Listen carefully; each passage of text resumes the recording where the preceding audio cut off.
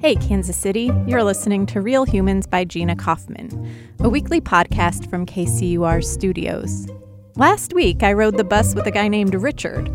He's been using public transit for decades out of necessity. This week, we'll meet people who ride the bus because they want to, which has its pluses. I just find it so much easier that I don't have to worry about finding parking. And minuses. As soon as something doesn't go right, then you have to start thinking about contingency plans. Steven Juza is a bus commuter, and he's about to buy a car. So I'm actually getting a car in June or July. To be clear, Steven doesn't want to stop taking the bus. He likes taking the 519 from downtown, where he lives, to the Garmin headquarters in Olathe, where he works. He gets on the bus near Crown Center and doesn't have to get back off until reaching 151st Street. So, it drops him off right where it needs to go. It's a long ride, but it's very convenient. Even with a car, I don't want to make that drive. I would much rather take the bus and kind of zone out. But they're stopping that route after next week. So it goes from downtown down to 151st Street and kind of along 151st. And so they're changing that route to where it will only go down 135th. A 16-block walk at the end of a long bus ride is kind of a deal breaker. Steven originally got rid of his car shortly after he moved to Kansas City about a decade ago. He lived and worked downtown with a 10-minute commute by foot. It was very infrequently that I would drive. And so, I ran a bunch of numbers basically saying my monthly car ownership bill came out to be about $250 a month. Even with paying for a ride share on the infrequent times that I do drive, at no point was it ever going to come out to be more than, $200 a month. He got more and more comfortable with public transit whenever he did need to go more of a distance. And then he changed jobs, and then his route got cut short. Riding the bus by choice is a privilege, and it's a situation that doesn't reflect the reality of the vast majority of people using public transit in Kansas City right now. But when I picture a transit system that works, I picture a transit system that everyone uses, at least some of the time, because why wouldn't they? Kansas City is home to plenty of people I'll call aspirational transit users.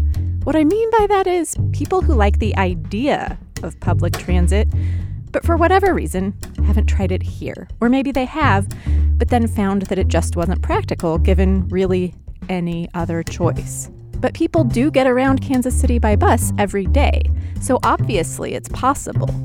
And as we wrestle with what can be done here in Kansas City to reverse course on climate change, reliance on personal automobiles looms large as an obstacle to change.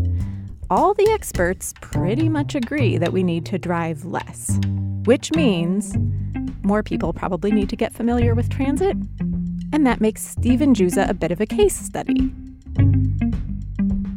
Steven has stuck with transit for almost 10 years. He likes it. He prefers it to driving. He's absolutely willing to take on the mental load of mapping out his days according to truly maddening bus schedules, where maybe your bus comes at 1:02 or 1:50. You're in a meeting till 1.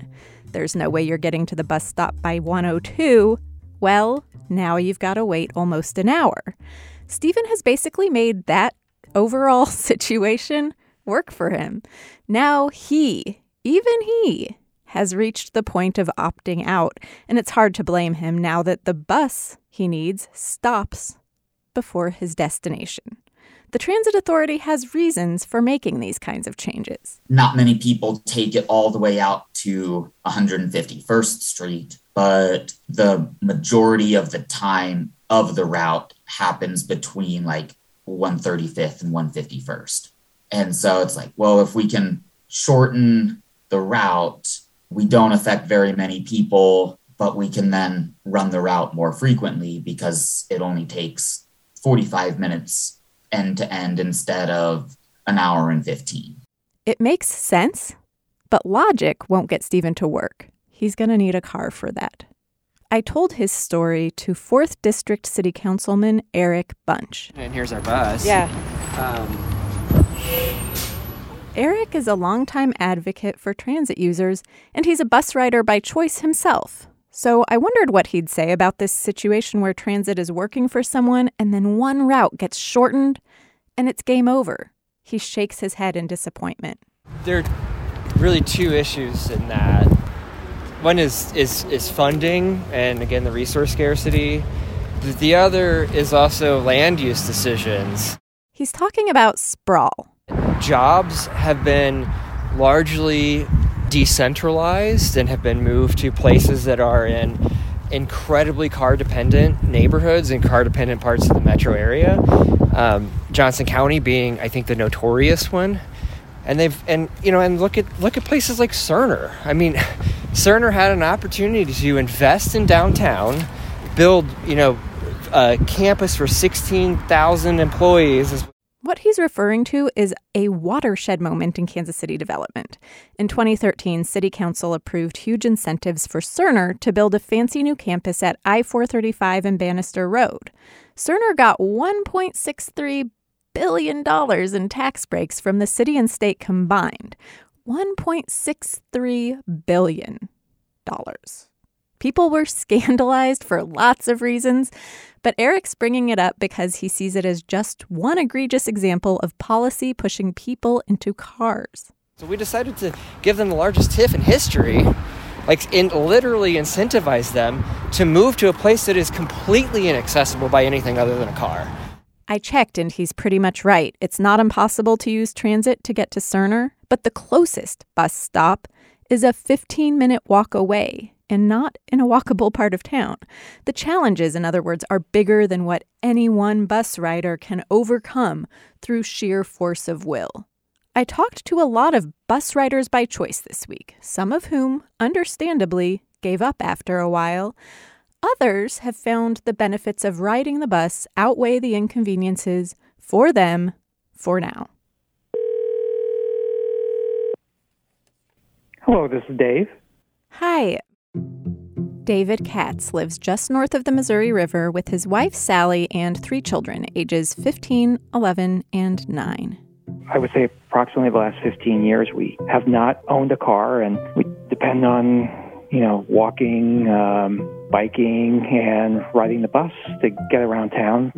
They ride the bus for several reasons: to save money, to help the environment, for health benefits. It forces you to be more physical.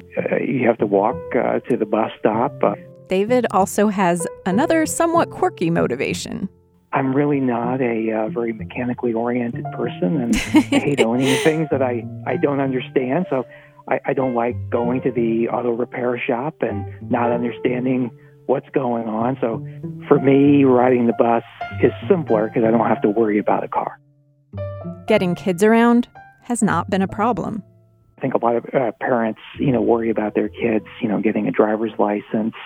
Yes, things can happen on the bus too, but I don't have to worry about them doing something stupid behind the wheel.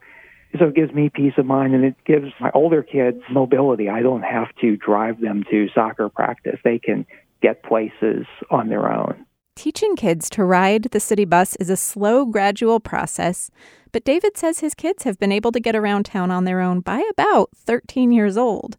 That sounds pretty great to me. Not everyone is charmed. I have gotten, a phone call from the police saying, hey, we ran into your kid on public transit. David's a happy customer, but he's not convinced there's ever going to be a groundswell of interest in public transit in Kansas City, at least not with transit as it currently exists anyway. Most of the people that I might, normally interact with, at work or socially, they're probably not going to tolerate some of the inconveniences that my wife and I and our family is kind of comfortable with. Sometimes the bus doesn't show up on time. Sometimes it's raining. Sometimes it's really cold when you're waiting for the bus. But maybe there is a middle ground. Maybe you can ride the bus sometimes? Hi, I'm Sophia Gillespie. Sophia Gillespie is in her 20s, and she has a car now, which she uses sparingly, but she didn't have one when she moved out of her parents' house and got a place downtown. I looked up, how the buses work. Her first discovery was a happy one. The buses are free. I didn't believe it at first. I was like, no, there has to be some sort of pass. And every time I try to take a friend on the bus, they're like, are you sure we don't need anything? And I'm like, no. Sophia admits that taking a bus on a tight schedule can be really stressful. I have been passed a couple of times, and then you're a little bit frantic. The main Max passed me, so I was like, oh my gosh, how am I going to get downtown?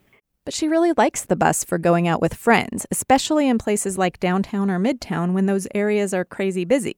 She doesn't have to think about parking. She doesn't have to deal with traffic. She likes having a car for getting groceries. And now that she does have a choice... If I don't have the time, I don't take the bus. Every bus rider by choice I talked to acknowledged the privilege of that choice. They've all been stranded at bus stops and found themselves making contingency plans that the people sitting next to them couldn't make.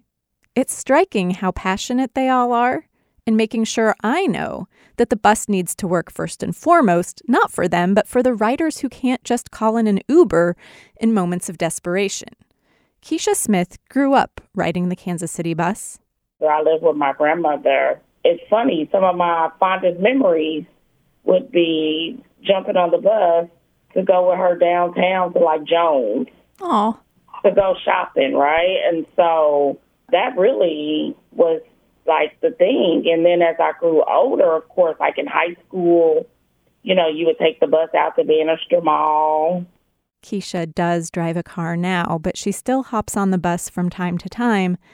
And she worries that talking about people who ride the bus by choice will push us further from focusing on better access for those who absolutely rely on transit. We need to ensure that the experience that they receive, right, is 5 stars. But I guess I think that's actually another huge reason why people who can opt out should try opting in, even just a little, because it's hard to imagine how this gets better for everyone without more people demanding better service. Eric Bunch tells me that people who drive are incredibly vocal about getting the streets they drive on plowed when it snows or getting potholes fixed. And it may not always seem like it, but that persistence does translate into pressure at City Hall. The problems we don't see, we can't advocate to change. I'm not saying don't drive. I'm just saying hop on a bus once in a while. Because money isn't the only resource that's scarce. So is political will. And the bus needs more of it.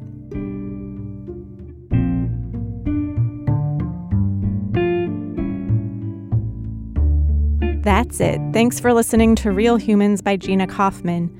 Mackenzie Martin is the producer of this podcast with music from Blue Dot Sessions. Gabe Rosenberg is the editor with CJ Janovi filling in this week. If you check out the story at kcur.org, you can see bus selfies from the people you just met, as well as photos by Carlos Moreno. I'm Gina Kaufman, getting off the bus now. Take it easy, Casey.